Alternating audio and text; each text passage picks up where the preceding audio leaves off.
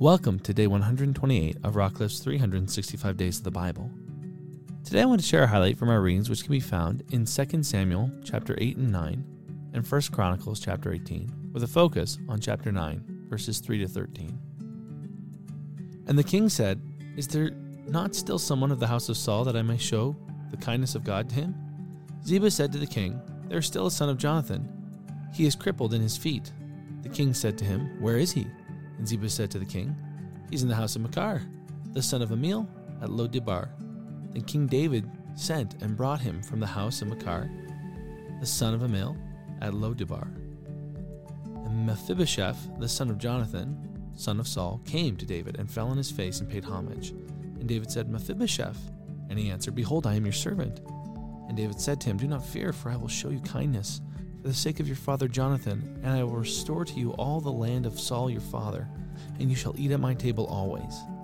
And he paid homage and said, "What is your servant that you should show regard for a dead dog such as I?" And the king called Ziba, Saul's servant, and said to him, "All that belonged to Saul and to all of his house I will give to your master's grandson, and you and your sons and your servants shall till the land for him and shall bring in the produce, that your master's grandson may have bread to eat.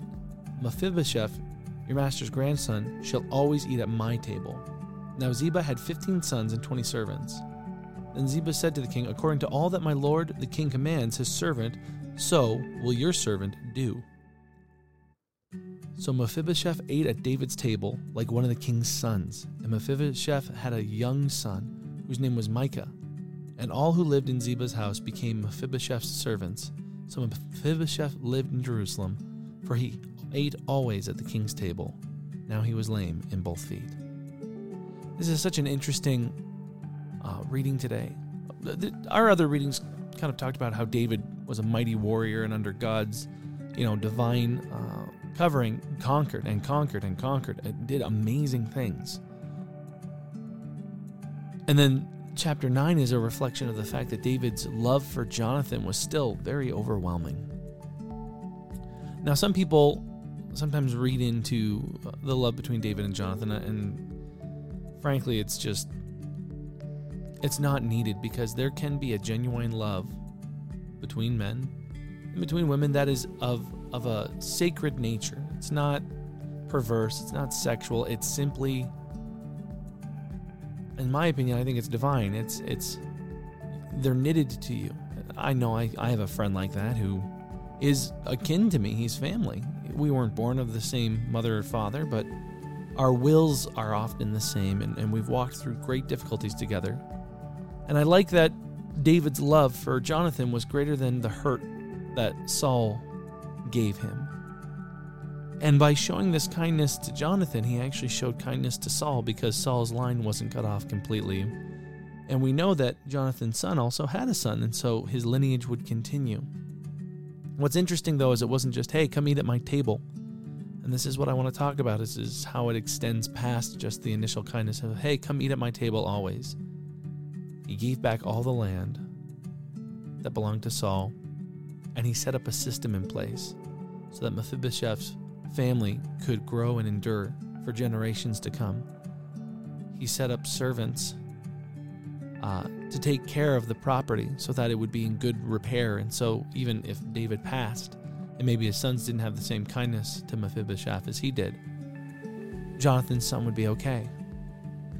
And this is one of those moments where you just go, there are some people in your life that are always going to be important. They linger. I've moved lots, and there are some people that are in your life for a season, and there are some people who are in your life forever. And it's a wonderful thing. And sometimes people, it's hard to know if they're going to be for the long haul or if it's just for a season, but they're a blessing all the same. My prayer for you today is that God would send you people who would be in your life for the long haul. Even if, like me, you're a little bit of a nomad and you travel around from place to place, because these people are good for your soul. They're good for your faith. They'll help you to grow. My other prayer is that our thoughts would be, God, who can I show love to? I know David's is directly aimed at Jonathan and for Jonathan's sake, but it's a good question to ask God, in the whole, not just who of Saul's house can I still show love to for Jonathan's sake, but who, God, can I show love to today? Remember, Jonathan's son would have been considered cursed, and if you see what happened to the rest of his family, he probably was a bit of a social pariah. He's crippled.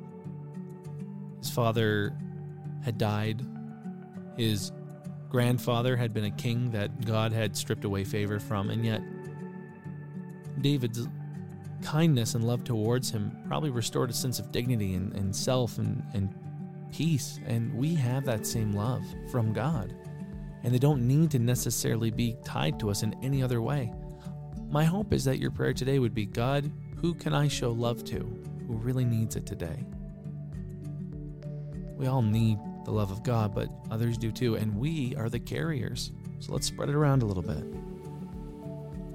May you be encouraged by the word and built up in the Spirit. Join us tomorrow for another highlight, and until then, be blessed.